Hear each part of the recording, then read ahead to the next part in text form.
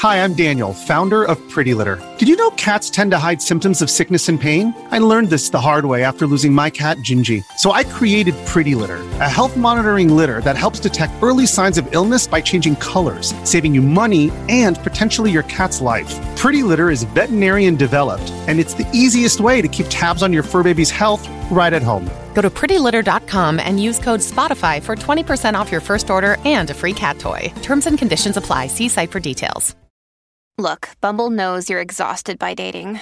All the, must not take yourself too seriously, and 6'1" since that matters, and what do I even say other than, hey?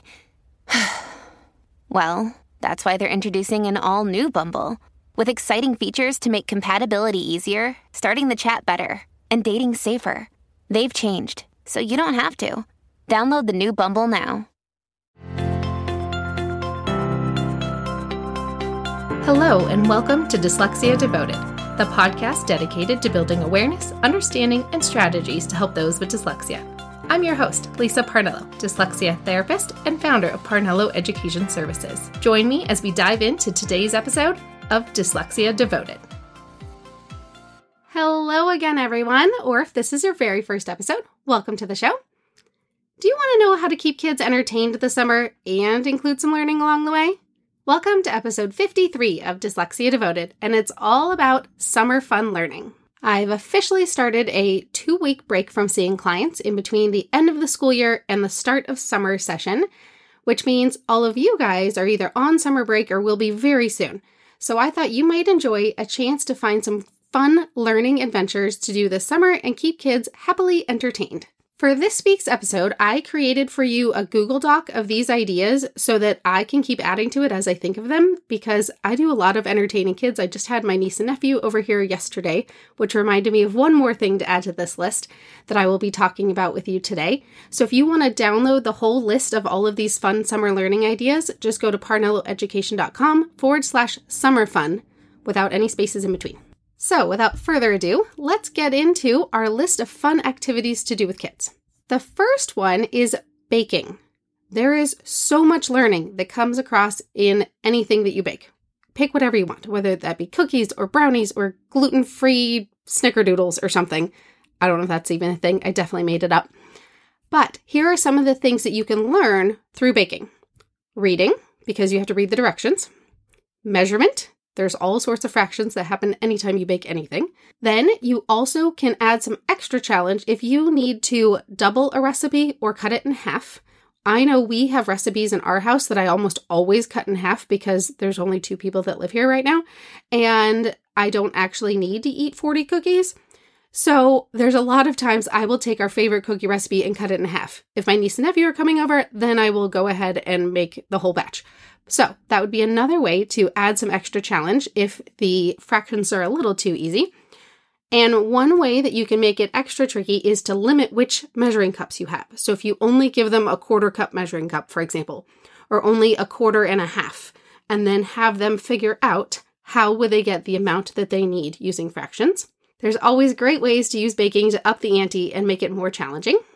Another one is if you bake bread, then you can learn the science behind using yeast and the importance of letting dough rise. And there's actually a whole science as to why you bake at a specific temperature because of the way the yeast rises and everything like that. And you can also take it even farther and learn about why you actually have to adjust things when you bake at altitude. I have a teeny tiny little cabin in the mountains that I had to learn the lesson the hard way. You definitely do not bake the regular way up in the mountains. So that would be a great way to incorporate some extra research and information into your baking as well. Now, this next one was not originally on my list, but having my nieces and nephew come over yesterday reminded me of one thing that I did when they were little, which was we made bow tie pasta, because that way I could teach them how to use their little pinchy fingers to make the little bow ties.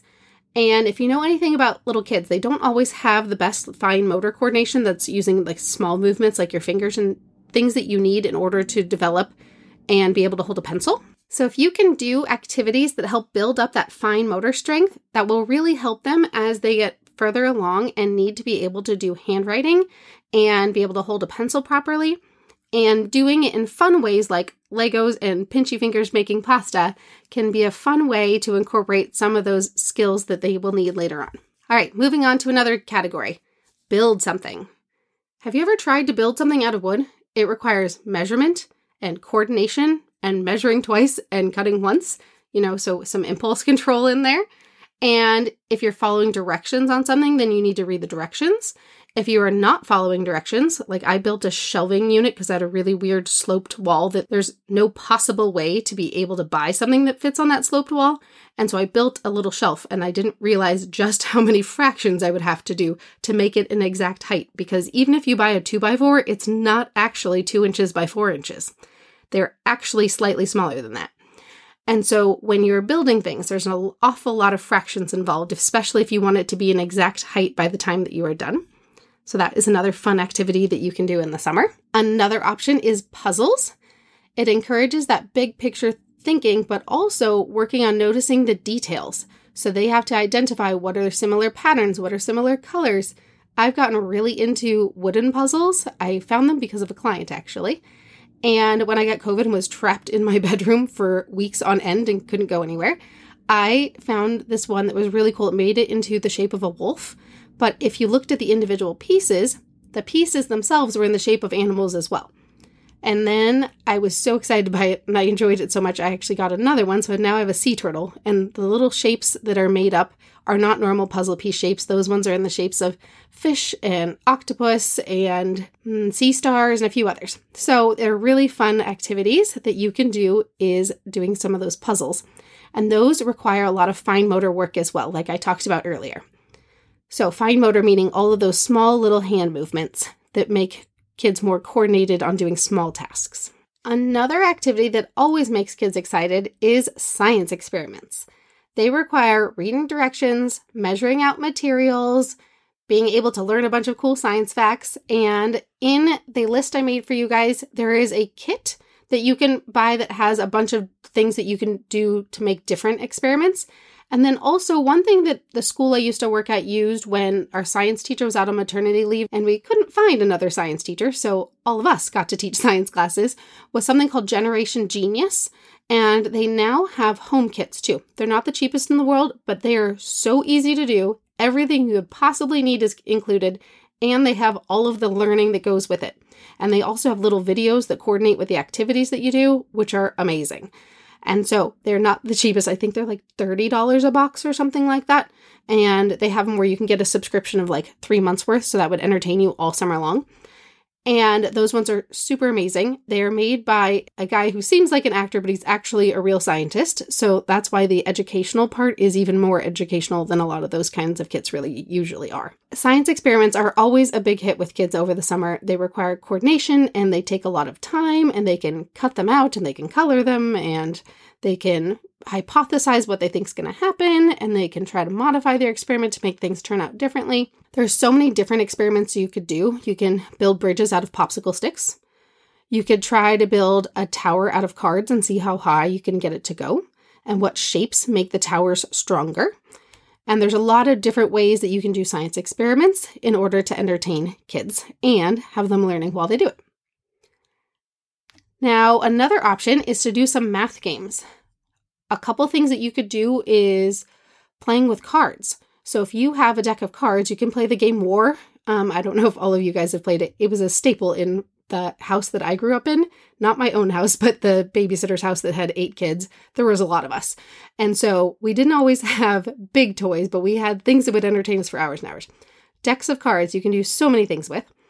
And we played the game of War. So if you put one card down and the other person puts a card down, and if I have a 9 and they have an 8, I win. That's just basic simple war. And then if you end up having the same card, then there's a whole other activity that goes into it. You can Google the directions. I'm perfectly sure that you can Google things.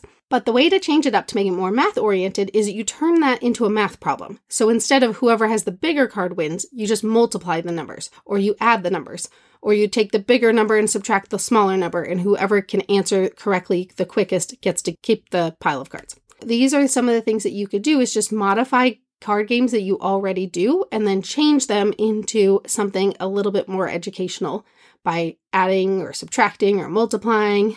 Or there's another game that I found which is called Prime Climb, and that is a board game that you can totally adapt. I've changed the rules on that game more times than I can count just to make it match the kinds of kids I'm working with. And some kids can only add, some kids are working on subtraction, some kids I want them to learn how to multiply. So I've kind of fussed with the rules a little bit depending on what skill I wanted them to be able to achieve. And that's a fun one that is highly adaptable to play with all different age groups of kids. Another skill is to learn cursive. So many kids get excited to learn cursive. And I know what some of you are thinking, cursive is dead, you'll never need it. But there are some people who only write in cursive, my mother, for example. If I didn't know how to read cursive, I would never be able to read a single note she ever left me. The other thing is, if a child has dyslexia and is constantly reversing the letters of B and D, a lot of times learning cursive helps them because you actually form the letter completely differently, depending on which one you are writing. So if you're going to form a B, then you would always start with that little L loop, compared to if you were going to start a D, you would always start with that little C loop, and then turn it into a D. And I've actually taught kids that same kind of strategy in printing as well. And it really helps prevent a lot of those reversals if you teach them to form the letter completely differently. Do not always start with a stick. And that will change which one they're doing so they know every time I make a D, I start with a C and it becomes a D. Versus, I always start with a stick. Now which way does the ball go? I don't remember. So if you can teach them to start differently, that's another way to work on it. Teaching kids cursive, the kids are usually so excited. They all the time will come into my office and say, look, I can write my name in cursive. It is never actually cursive. It's a bunch of gobbledygook that they think is cursive. But the kids are really excited when they really learn cursive. And I've actually done it a whole lot this year because so many kids who were kindergartners and first graders when the schools were closed for COVID have horrific handwriting. Horrific. The worst I've ever seen in my entire career because nobody ever showed them how to do their handwriting properly. So that would be a great activity that you could do over the summer is practicing handwriting. And it doesn't have to be complete torture. You can turn it into something fun, like writing pen pal letters to a friend. Everyone loves to get actual physical mail in the mail, kids especially. So if you can find someone they can be a pen pal with, that'd be a fantastic reason to be able to do some handwriting practice this summer. Another choice is to join your local library's summer reading program. They often have a lot of fun prizes for completing their summer challenge. I remember you could get tickets to things or you could win prizes when I was a kid, and they have all sorts of different things that you can usually win at your local library if they complete their summer challenge of reading a certain number of books. Then another super fun thing that kids can do is Lego challenges. Create a challenge for the child to solve using Lego blocks and materials they already have.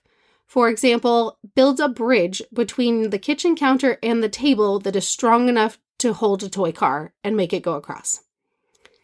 So create challenges that make them use their critical thinking skills in order to build something that solves the problem. And it doesn't have to be a life-size real bridge. Something small is perfect.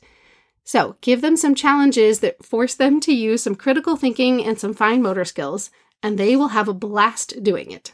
Just be okay with a little bit of mess. Just know that sometimes learning is messy, and that's totally okay. All right, friends, that is it for my list for now, but there's a chance I might add to that Google Doc later on, so make sure that you download that at parnelloeducation.com/summer fun, because I'm off to go have some summer fun, so I'll see you next time.